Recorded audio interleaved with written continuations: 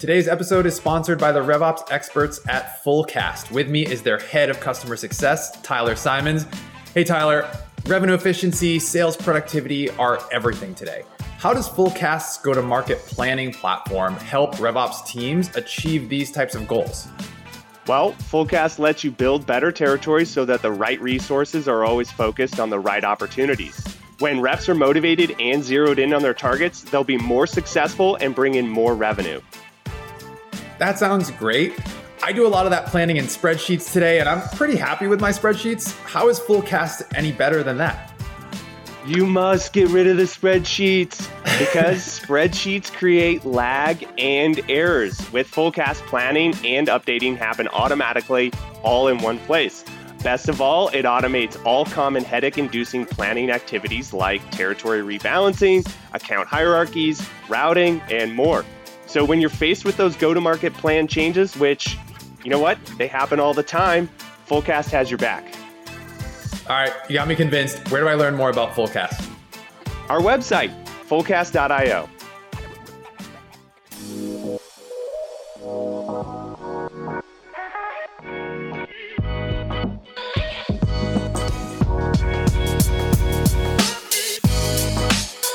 Hey everyone, welcome to Operations, the show where we look under the hood of companies in hypergrowth.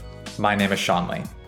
When you stop and think about it, it's pretty crazy that our entire mindset around work, where we work, how we work, what our work means to us, has been completely challenged in just a few short years. Things that people took as truth for decades was suddenly called into question, and for some of us, completely inverted. And now it looks like we find ourselves again in a debate about the future of work. Do we go back to offices? Are remote or hybrid teams less effective? Will employees revolt if companies try? Luckily, these questions aren't for me, but for our amazing guest, Denise Thomas. Denise is the COO of Cisco Meraki, the cloud IT solutions company. If I'm being honest, I'm kind of sick of the typical in-office versus remote debates. But this is not your typical post-pandemic remote work conversation. Thanks to Denise, this conversation will make you think. And it might even make you question how you think about work itself. In our conversation, Denise and I tackle what we got better at and what we got worse at during the pandemic. We cover how her HR background makes her a better COO today, and why teams, not leaders, are the units of movement in organizations. To start though, I asked Denise to set the stage for us on what work looks like at Cisco Meraki today. It's hard to talk about how we're working today without kind of reflecting on how we used to work and maybe talking about the delta in between. But before the pandemic, outside of our field sellers and folks that kind of were working with our customers on site, we were very much an in-office culture. It was kind of laughable. We were having a huge leadership discussion around, can people work from home one day? And it took like a month and change to have the conversation and to land on something. Then the pandemic happened and we were all home every single day. And so how Cisco has come back to work is allowing for folks to work in a hybrid fashion in a way that works for them. So leaders really have a lot of autonomy and decision making around kind of what works for their teams. And that's kind of how we have come back to work. So when we think about our offices, we tend to see like a lot of folks in and more folks in the middle of the week, and then less folks in on the edges of the week, which is probably not that surprising because I think what we're doing is driving folks back into the office to collaborate in the middle of the week. And they're seeing some value out of that and then, doing individual work on the bookends of the week. So that's kind of how we're working now. And it's not without its challenges, right? Like I think there was an ease in which we worked before when we were all just sitting there looking at each other and able to make decisions quickly, especially when you're running in an organization that runs really quickly. And then when we transitioned to this way of working, we had to take a step back and say, how are we sharing information? Are we doing it in a way that allows, all the people to be in the room at the right time? Are we really thoughtful about the conversations that we have? Because it's not like you can kind of immediately go back and correct yourself, especially when the meeting is over, right? Like it's a far more thoughtful and deliberate way of working when you have to work in a hybrid fashion than when you can rely on those collisions that you sometimes have when you're sharing space with others. So I think we're working in a more deliberate way now than maybe we had been working in the past. And I think, to your point, I think everybody was nervous, right? At the beginning, it was like, well, how can we possibly do this? And I think we all learned pretty quickly that we could. But I think your point about having to be thoughtful and deliberate, I think is probably pretty interesting, because if you're not, then it can be a step backwards, right? In terms of how you work. And so how did you, in your role, kind of go about helping people to be thoughtful and deliberate? Because it was new for most people. Yeah, I think it started hard for everyone, right? Like we had expected, we were just going to be gone for a few weeks. And, folks like grabbed some stuff from their desks and they went home, and everyone had a computer, thankfully, except for those folks that were on PTO. And then we had to that left their computer in the office. We had to figure that out. But I don't think we got quick to the adjustment fast enough, right? Because I think we were all still having this moment of hope that the precautions that we were taking across the globe were going to make it so that way we could kind of return to a normal. Everyone except for the scientists, of course, but we could return to a normal within a short period of time. So I think people were kind of waiting before they changed their rituals around how they worked and kind of how they were going to move their business forward given the environment that we were in. But I think one of the first things that we did was think about the cadence that we had around communicating with our team.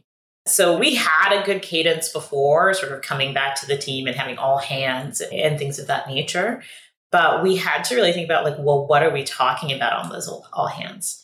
Because all of a sudden you were in a situation where the rawness of people's experience was showing up in your workplace.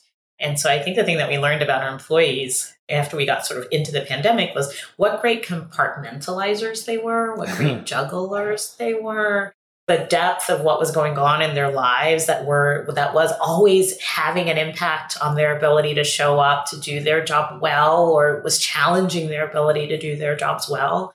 We got to learn about our employees in their preferred ways of working, right? So we sent folks home and some of them were super psyched. They were like, I've been waiting for this my entire life. I love working in this way. And then other folks were like, wow, this is really hard for me, both professionally and personally, because I'm a person that really likes to be with others when I'm doing my work.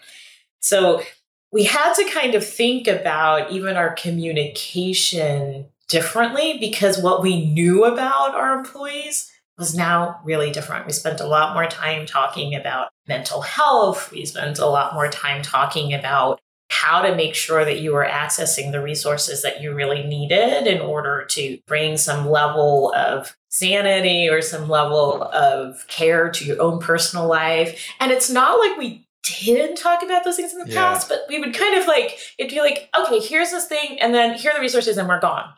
But we sat in those conversations a lot deeper and a lot longer. And I think that was one of the things that we had to shift in how we were working as a team or how we were leading a team, is that we had to think about our communication strategies differently, frequency, duration, type of communications. And then we thought more about the topics that we were bringing to the team, and we wanted to make sure that they were relevant and reflective of the experience that our employees were having. So there was a communication strategy that was different. I think we started to lean on some of those things that we had been flirting with in some instances, like how do you better plan with your team? All of that became real important when you weren't sort of seeing each other. Yeah. And I remember I had the gift, I guess, of having a new job. The first thing I did was send people home. Pandemic. So I had a team that I didn't sit in a room with for almost 2 years. And even just that first set of meetings that we had about kind of our team and the direction we were going in were virtual, and we had to kind of build relationship and trust in that environment. And it took longer. And when I think about how I would have loved to have had it happen if we didn't have those constraints. So we had to think about our rituals as teams differently. How do we connect? How do we make sure that when we go to talk about the business, we're setting aside the time to do so, but we're doing it in ways that are consumable for folks that are sitting in front of a screen, right? We used to have these offsites for 3 or 4 days. We'd just kind of get together and be in rooms and go to dinner and have breaks and all this stuff. If you try to do that virtually, what you realize is after about an hour or two, people are kind of done. Yeah. So how do you even take something that is routine in your organization and turn it into getting to the same outcomes, but maybe just doing it in a different way. So same thing. I think the team started to think through, well, like, how do you do that kind of stuff? How do you use collaboration tools like Miro to be able to have a conversation where people can feel engaged and can do brainstorming in a different way when you can't be in the room together? So I think there was a lot that had to change. Yeah. And some of it was around communications, and some of it was like really reshaping the rituals. And then some of it was like, well, what tools are we using in order to make people feel effective? And how do we start to lean into some of these collaboration tools differently in order for us to continue to drive the business forward? It's interesting to have a conversation like this with a bit more distance between now and what was the height of the pandemic. I don't know about you, but I'm able to reflect on it in a much more constructive way now than I would have even been able to a year ago. And what Denise is saying is that first and foremost, you have to acknowledge how hard it was for everyone. She and her team had to rethink routines, rituals, methods of communication, methods of collaboration. But the thing that she said that stuck out to me the most was this realization that also during that time, what we knew about our colleagues changed quite a bit too.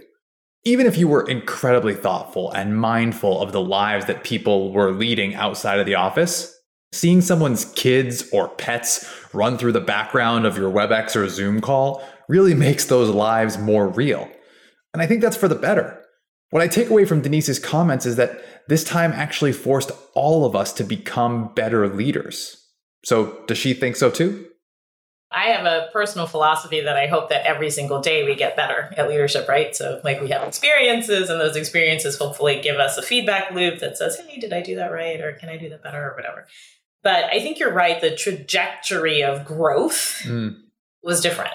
I think folks had to get better faster or make those improvements faster in order for their teams to stay with them as we tried to do this new thing or tried to do something hard in a different way. I do think, though, that there is this idea sometimes when you look at teams that the most important person in that is the leader. And what I think I noticed during the pandemic is how teams got better. Like without the consideration of the leader. I mean, the leader is helpful. I don't want this to then end up being like, she said leaders don't do it. No, that's not it at all. But when I think about the messaging that you hear within a corporation, and it is always like, oh, the leaders do this, leaders do that, leaders do this other thing, leaders do this other thing. But like, they're really, leaders are like curators of an experience, right? And if we're doing it right, it's about people beginning to make those connections with each other. It's about people deeply investing in the team. It's about people feeling like I'm surrounded by folks that share my values. It's about people making those intimate connections. It's about people having clarity of direction. It is about the team. And the leader, I always think, is a little bit of the facilitator of that team, but it's not the, like, a leader isn't the most important component of it. The team is. And what I saw during the pandemic is the team stepping up to be a better team, right? Like people taking the time to say, hey, how are you doing? How is that going with you? Now, granted, a leader has to make that okay to do by modeling that behavior, by creating the space for those informal connections to happen, by making sure that the direction is clear, all that good stuff. But the power of driving to outcome is the team. Yeah. And when you look at where businesses tend to fail, is the ability to get the mass of the people in the middle of the organization to move or to believe or to dare to be different. And I think that powerful unit of movement when you get there is around team. And so when I go into something, I'm always asking myself the question, what's the team? Is it these 20 VPs, or is it these 10 directors, or is it these 3 individual contributors that have to really believe in the direction and be committed to it in order for us to drive the change that we need to have? And then we go to focus on that unit of team, and it is where things move. It does require some level of skill in leaders. I just don't think it requires perfect leadership. I told you this conversation was going to make you question things. This distinction between leadership and teams, or more broadly, between a company and its individual people, is incredibly thought-provoking. And while Denise acknowledges that leaders need to be skilled facilitators of teams, the unit, the movement, the organism that is the team is actually what she has seen improve. And I love this distinction because everyone's knee-jerk reaction is often, well, the company didn't communicate this well, or the company didn't do that well, or our culture isn't great.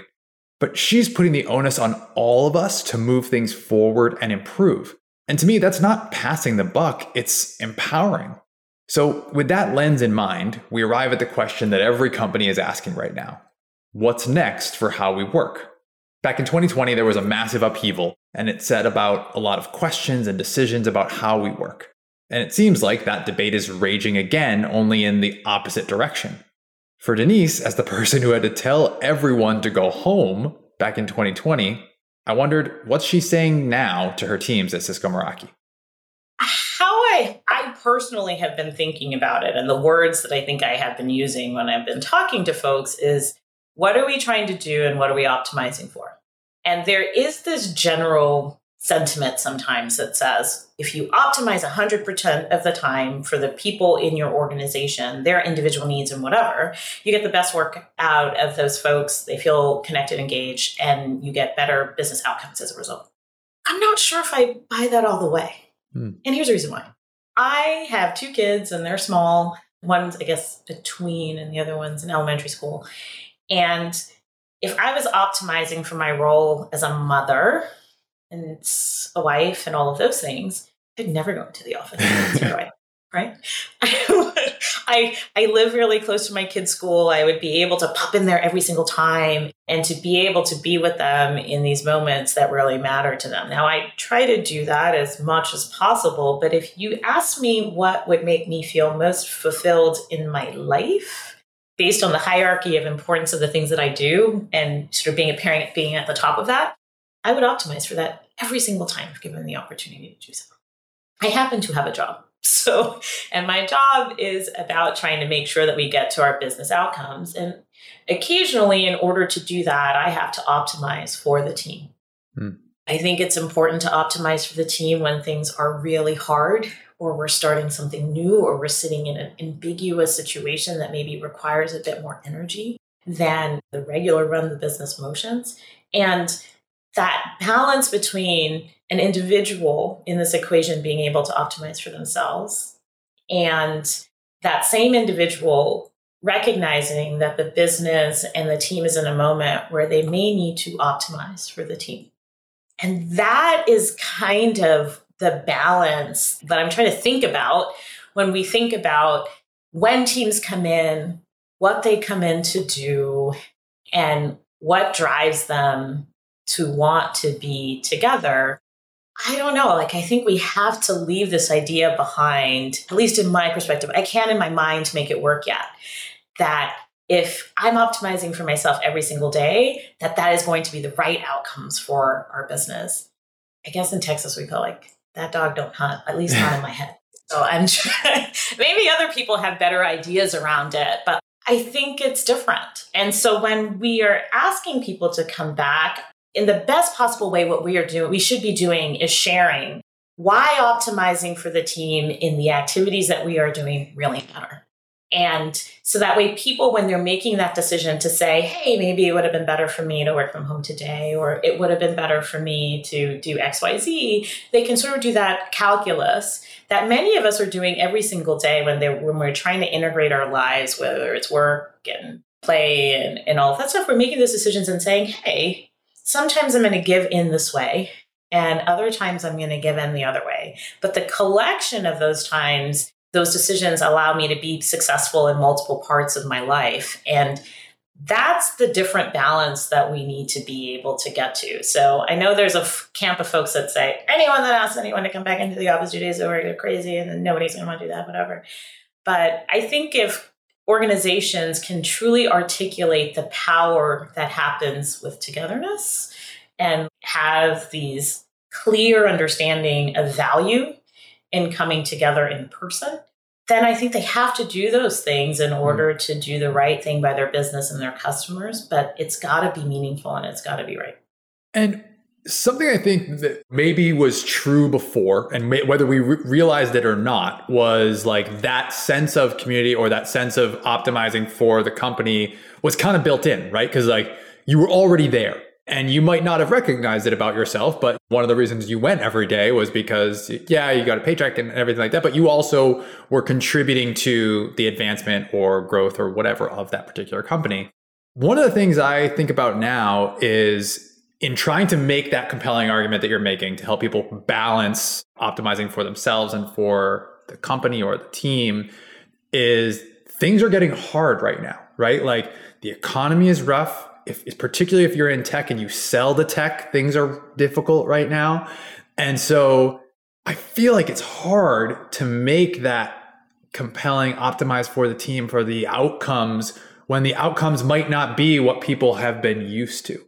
How do we think about that?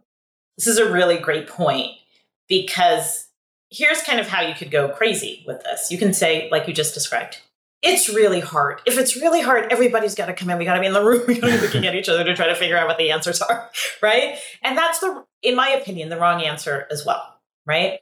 I think in a moment like this, we have to be asking ourselves hard questions about our business, right? So if you sell IT like we do, and we sell to the IT buyer, this is not the moment where the IT buyer is flush with budget. And that's just the reality of the situation. Yeah. At the beginning of the pandemic, when people were trying to solve for hybrid work and all of that stuff, I think folks were running around to try to say, hey, I need the infrastructure that I need. And people started to get on this digital journey, and the IT budgets grew. And, you kind of see it. People bought things, and now they're buying less. And I think what this gives us as a business is an opportunity to ask real different questions about our relationship with our customers. So how are they adopting our product? How are they really extracting all of the value of the technology that they bought? How are we being a trusted partner to them?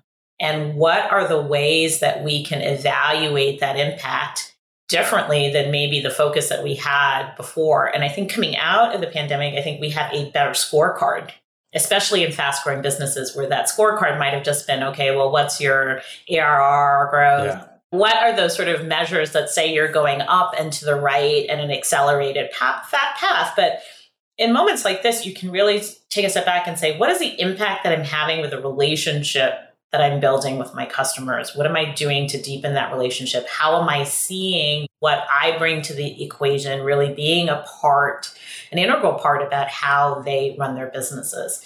It's given us an opportunity to really rethink our relationship with our partners. Like, how do we help them be in different business models that change kind of the value that they can bring to their partners and their end customers? So in moments like this, where the old growth company metrics start to feel demotivating, and especially if you're sort of in that beginning of your journey as a company, the motivation of your team is one of the most important levers that you have for future success. Like, folks have to keep believing that the thing that you're going to do is going to change the industry that you're trying to be in or whatever. You got to maybe just like shift the focus in ways that start bringing you back to customer centricity, start bringing you back to this idea of customer engagement and relationship. And there's always something you can tune there. Even if somebody's not going to buy something new, you can tune in their willingness to adopt. And then if you do that, like when the budgets come back, you have a very different trajectory coming out of that moment, because you have now become indispensable to the way that they run their business when their business isn't doing well. And you have an opportunity to ride that curve on the way out of it. And so I think that's kind of how I would think about it. So then when you think about, well, what am I coming back into the office to talk about? Yeah. You may not be coming back into the office to talk about how are you going to grow this particular financial metric, but you might be coming back into the office to talk about what's stopping our customers from feeling like they can really extract all of the value. What type of programs and projects should we be putting into our strategic priorities in order to be able to show some growth in those areas as a part of our operating metrics? Where can we be more efficient? So that way, when we come out of this, we end up running a business that is a lot better from an operating metric perspective. I think that there are other things that you can come back to the office to talk about even in moments where the thing that you want to solve feels a little bit further away. Don't get me wrong, we're still trying to chase every single dollar because that's kind of what we do. But you got to sometimes figure out, what do you do in moments like this that doesn't make people walk away and go, there's nothing for me to do here. There's no other way that I can drive value, because there's tons of stuff we can always do to tune a business. I think one of the biggest things I'll take away from my conversation with Denise is that this is a really good moment to take a hard look at and to question your pre-existing motivations and your notions about work. First, like she said, if you're just choosing to purely optimize for yourself every single day, of course, we'd all rather spend time with our families or our kids or our friends than be at work. But there's a balance we have to try to strike if you also want to be a meaningful contributor to the community of your business or the outcomes of your business. Optimizing for just one part of your life all the time isn't going to leave room for results anywhere else. And second, if you're someone that's purely motivated by the traditional growth metrics that we've enjoyed the last few years, you need to seek out meaning and motivation elsewhere. I personally have struggled with this. It's hard. But Denise just gave us a bunch of places where you can make progress happen if you're willing to look. This episode is sponsored by Fullcast, the company that helps operators build better sales territories. Their platform focuses the right sellers on the right opportunities, making them unstoppable. And the cherry on top, Fullcast automates common go-to-market activities like territory rebalancing, account hierarchies, routing, and more, so the plan is always in sync with operations. With Fullcast, say goodbye to go-to-market planning headaches and hello to your own personal planning assistant. Learn more about Fullcast today by visiting fullcast.io. Okay, let's get back to Denise. Before the break, Denise challenged me to think about this dichotomy between the company and the individual. And her explanation got me thinking about the responsibilities of each group. Now, a lot of Denise's background prior to becoming the COO came from HR or people-related roles. So she's uniquely positioned to teach us something in this conversation. And Denise, of course, pointed me back to the same unit she's been pointing to all along. The team. I think if you come back to this concept of team, and if you sit in this concept of team, that's where the balance between company and individual really kind of works itself out. And I think that's why I'm always like, okay, how is the team doing? Because that's the unit of action to me. And that's kind of when people are deciding, do I lean all the way in to make sure my team can be successful? Or what am I holding back?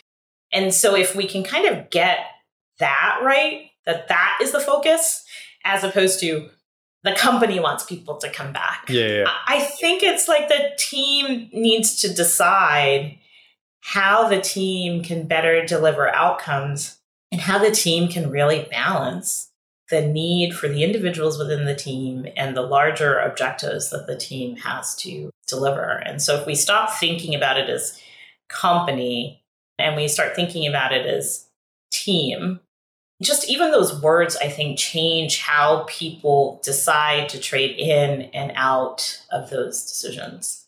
You basically said, like, look, this is a business problem and a people problem, right? And you could argue that both of them are interchangeable and one and the same no matter what, right? But I think that's what's interesting just from talking to you about the business side of what you're currently facing and the fact that you have this HR people background that you bring to this business COO role that you have now.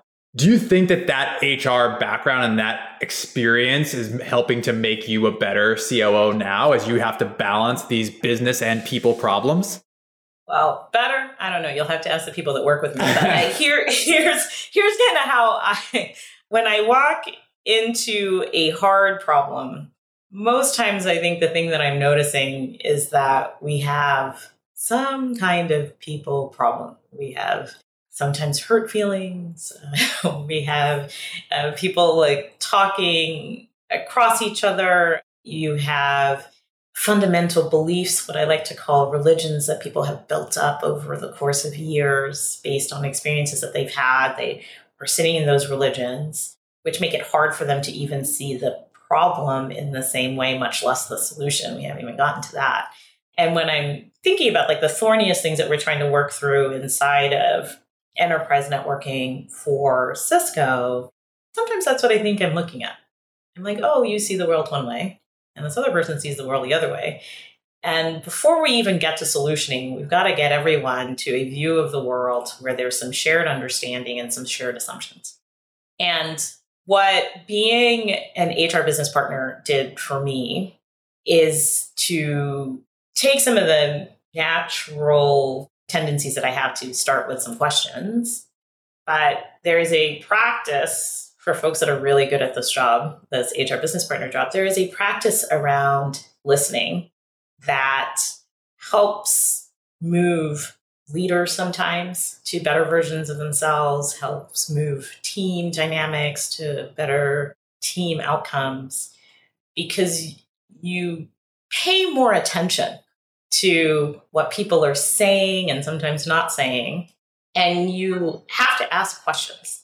Because a lot of times you sit in a situation where you're not a subject matter expert on the technology problem that they're trying to solve, or you're not, that's not how you get to show up in a conversation. You have to show up in a conversation to say, hey, what's stopping folks from being able to do the thing that they really should be doing or they really want to be doing? And like, what are the types of things that they need to talk about or unlock in order to get there? And maybe that's a part of the sauce, if you will. Because a lot of times when I'm sitting there and people are like, oh, this is a prioritization problem, I go, is it though? Is it really? Is it? They're like, if we just did the ROI. And I'm like, oh, really? I believe, let's pull out the ROIs because I think we've already done them and we still don't have decisions here. And I think we want to think of ourselves as highly objective, rational, data-driven. Like that's a story we tell ourselves in all these books about high-performing teams and organizations. But at the end of the day, we're just people. Sometimes trying to do something that feels hard with folks that we may not know everything about, or we may have some preconceived notions of, which make it hard to just come to the table and do something together. And if we just take a moment to acknowledge that when we go to work together, I think it helps us get to our business outcomes faster. Our staff meetings are crazy. We start with a check-in question that's like, what kind of socks do you wear? And it's more because I just think that there is something fundamental about that human connection that when you turn around to try to do something different or hard, it gets easier. Yeah. Do you think that those thorny situations or those kind of missed understandings have been magnified or exacerbated by the hybrid environment? That's a great question. In some instances, yes. Especially if you don't have any sort of working relationship with the individual before, right? What you see is kind of how they present themselves in WebEx, for instance. And there's a lot going on in a WebEx interaction that has nothing to do with whether this person is having a positive or negative reaction with what you're saying, right? Do they have if you can even see them? Right? Do they have a workspace that's conducive to having the type of focus that is required sometimes to have these conversations? And to your point, are they like me? Like I am a bit of an introvert. So after about 4 hours of WebExes, I'm kind of cooked. I have to take like a little bit of a break. I take one meeting or so without it on, or, I need something in order to kind of recharge and come back at it again. Like if you don't know me and I show up to a meeting and I don't turn on my camera and I don't take a moment to say, hey, I needed a moment, or I'm having lunch and it'll be easier for me, at least if I don't, does that work for you? If I don't do those things, which I don't think are the defaults that we have in work environments, then the person walks away and says, oh, does she not care about this problem? Is she even paying attention to me? Or is she, I don't know, doing her laundry or whatever? I mean, like people kind of make stories up about what's really going on. So because we are human and working together, unfortunately, until we have those chips implanted in our heads, is still a human, endeavor. I do think that not being able to maybe share space with someone and to be able to take in everything about them sometimes makes it harder. So that's one side of the equation. Now, the other thing that I will say is being in a hybrid environment has made us far more conscious about the different needs that people have in order to participate, right? I think about all of the leaps and bounds in accessibility that have happened over the course of the pandemic, because maybe someone needs to be able to read lips in order to work really well in their work environment. I turn off my camera, that doesn't really work for them, but transcripts inside of WebEx could be helpful to someone. So I think hybrid has made some aspects of building relationship harder, but it has also forced us to get to a place to think about what do different individuals need in order to feel like they can show up and be their best, and forced a lot of companies to move on that journey to deliver those things a lot faster. But I don't know, maybe there's something intangible about spending time and space with folks. That I think is hard to get away from as much as we'd like to think that we can. But I think that's an optimistic way to look at it, though, too. For every one of these challenges that hybrid, remote, whatever environment might present, it also probably is teaching us something that we wouldn't have otherwise had an appreciation for, right? And I think we probably all got better off as a result of that. But you have to be willing to take that step, right? If you just assume like Denise's camera's off again today, like she must not be paying attention, like she doesn't care about my presentation, like if that's going to be your assumption, then it's never going to get better, right?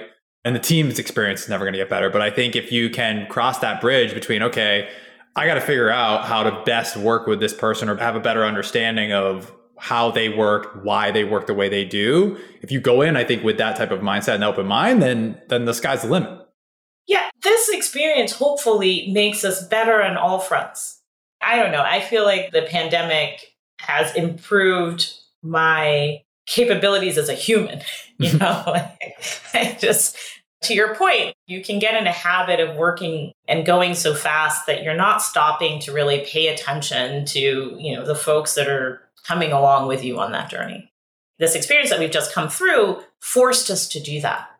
And if we can learn from that, we can take a piece of that and take it back to velocity with thoughtfulness and care. Imagine the better companies that we would build if we can not only move fast, but we can be thoughtful about how we bring people along on that growth journey, right?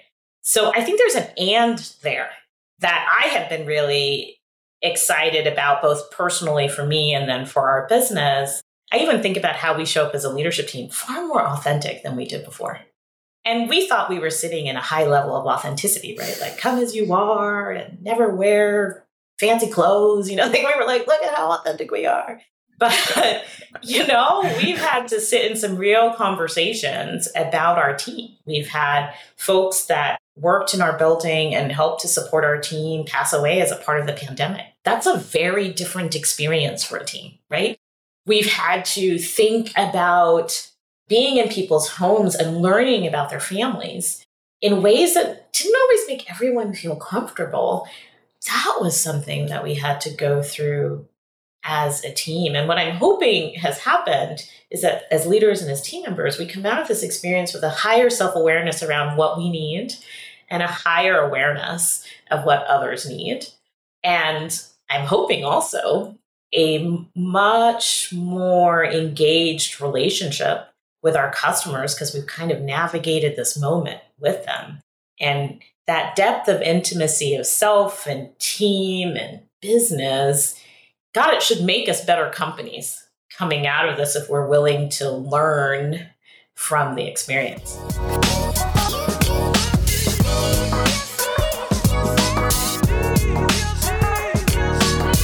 Before we go, at the end of each show, we're going to ask each guest the same lightning round of questions. Ready? Here we go. Best book you've read in the last 6 months? That's a good question. I'm reading a book right now, Scaling People. I don't know if you've seen that one, by Claire Hughes Johnson. And, you have it. There you go. Within arm's reach, Denise. Yeah, within arm's reach.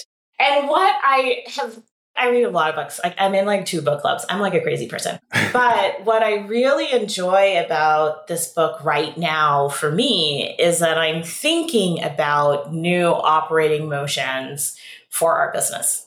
And it's giving me a good, let me lay out ours. Let me think about what Claire's saying based on the experiences that she's had. And where is it that we should be tuning? And it's just been such a great, I don't know. She says not to read it from front to back, but I'm like, I'm going to go for that this time and then maybe come back to it in a different way. But that has been great. I think thought starter is probably the right descriptor, right? It's like, that's exactly what it is. Like it forces you to look in the mirror a little bit. So, okay. Favorite part about working in ops? Connections, right? Like you sit in the middle of a business, and if you do this right, you should not be a siloed thinker when you're done, because you have to operate in the middle. You operate in the adjacencies. And when you operate in the adjacencies, it's incredibly fascinating because you get to learn so much about the business. And then you have these aha moments where you see those connections that are hard for other people to see because they're so focused on their functional area. And I think there's a lot of value that an operations team can drive to a business by virtue of having that type of understanding and breadth of understanding of how the business operates. All right, flip side, least favorite part about working in ops? Probably that too. I'm sure most of your guests say that. Like the thing that they love is also the thing that makes their job really hard. Because we see so many opportunities, you've got to really hold yourself accountable to the priorities of the business. There are tons of things I would love to change. Every single day, there are tons of ways I'd love to save money for the business and the team. But there's a hierarchy of needs, and there's a prioritization motion that really puts our customers and employees at the center. And we have to solve those problems first. So I'm a person that doesn't like to leave some stuff not addressed. And so that feels hard to hold myself to some discipline around prioritization and attacking the things that matter most. When you figure that out, we'll have you back and we can do a whole nother episode. Yeah, on that one. Maybe we can write a book together on that one. All right. Someone who impacted you getting to the job you have today. Oh, can I answer it some ones? Is that unfair? Are you going to make me that's like fine. bad? Yes. That's fine. Okay.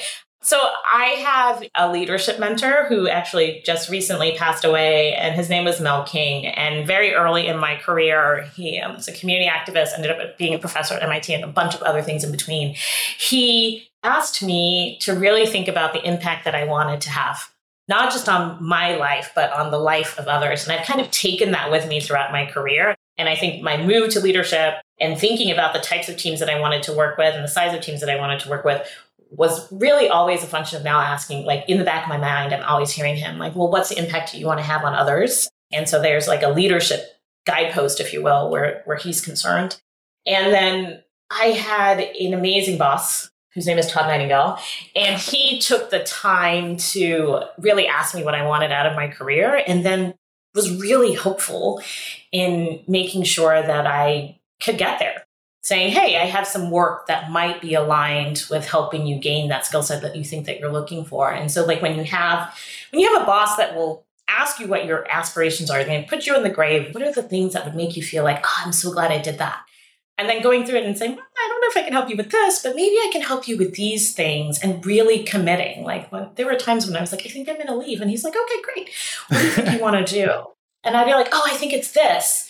And he's like, okay, go take a look at that. And he took I met with CEOs when I was thinking about being the head of people at other companies, and he took the calls.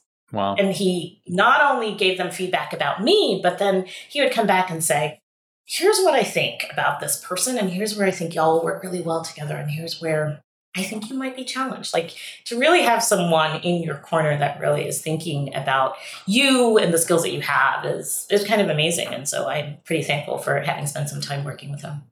That is amazing. All right, last one. One piece of advice for people who want to have your job someday. I guess there's like a whole thing about curiosity to me. I think folks that want this job sometimes think that like the power of this job is that default action and solutioning, and efficiency. And yes, that is important. But the most important part of this job is a willingness to be curious, ask a few questions, and then just shut up and listen. and really try to understand the problem that people are trying to solve before you show up believing that you have an answer for that solution. And I think it is hard for folks who think that this is the job that they want because they want to be able to drive. And sometimes the most important thing that we can do as operations leaders is to ask some questions and listen. Make sure the problem is clear and then act.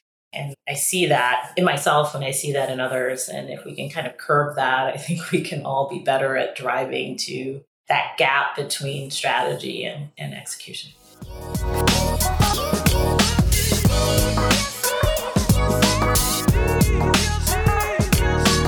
Thank you so much to Denise for joining us on this week's episode of Operations. And thanks to Kinsey, Courtney, Layla, and Stephanie for all their work to help make the conversation happen.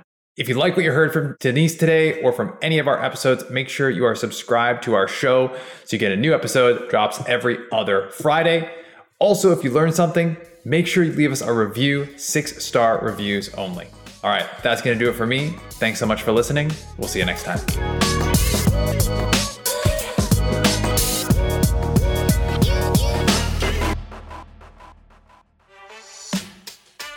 Today's episode is sponsored by Fullcast, your go-to-market planning platform. If you've ever spent hours or days building territory and quota plans only to have them be out of date the second the reps hit the street, you need to check out Fullcast.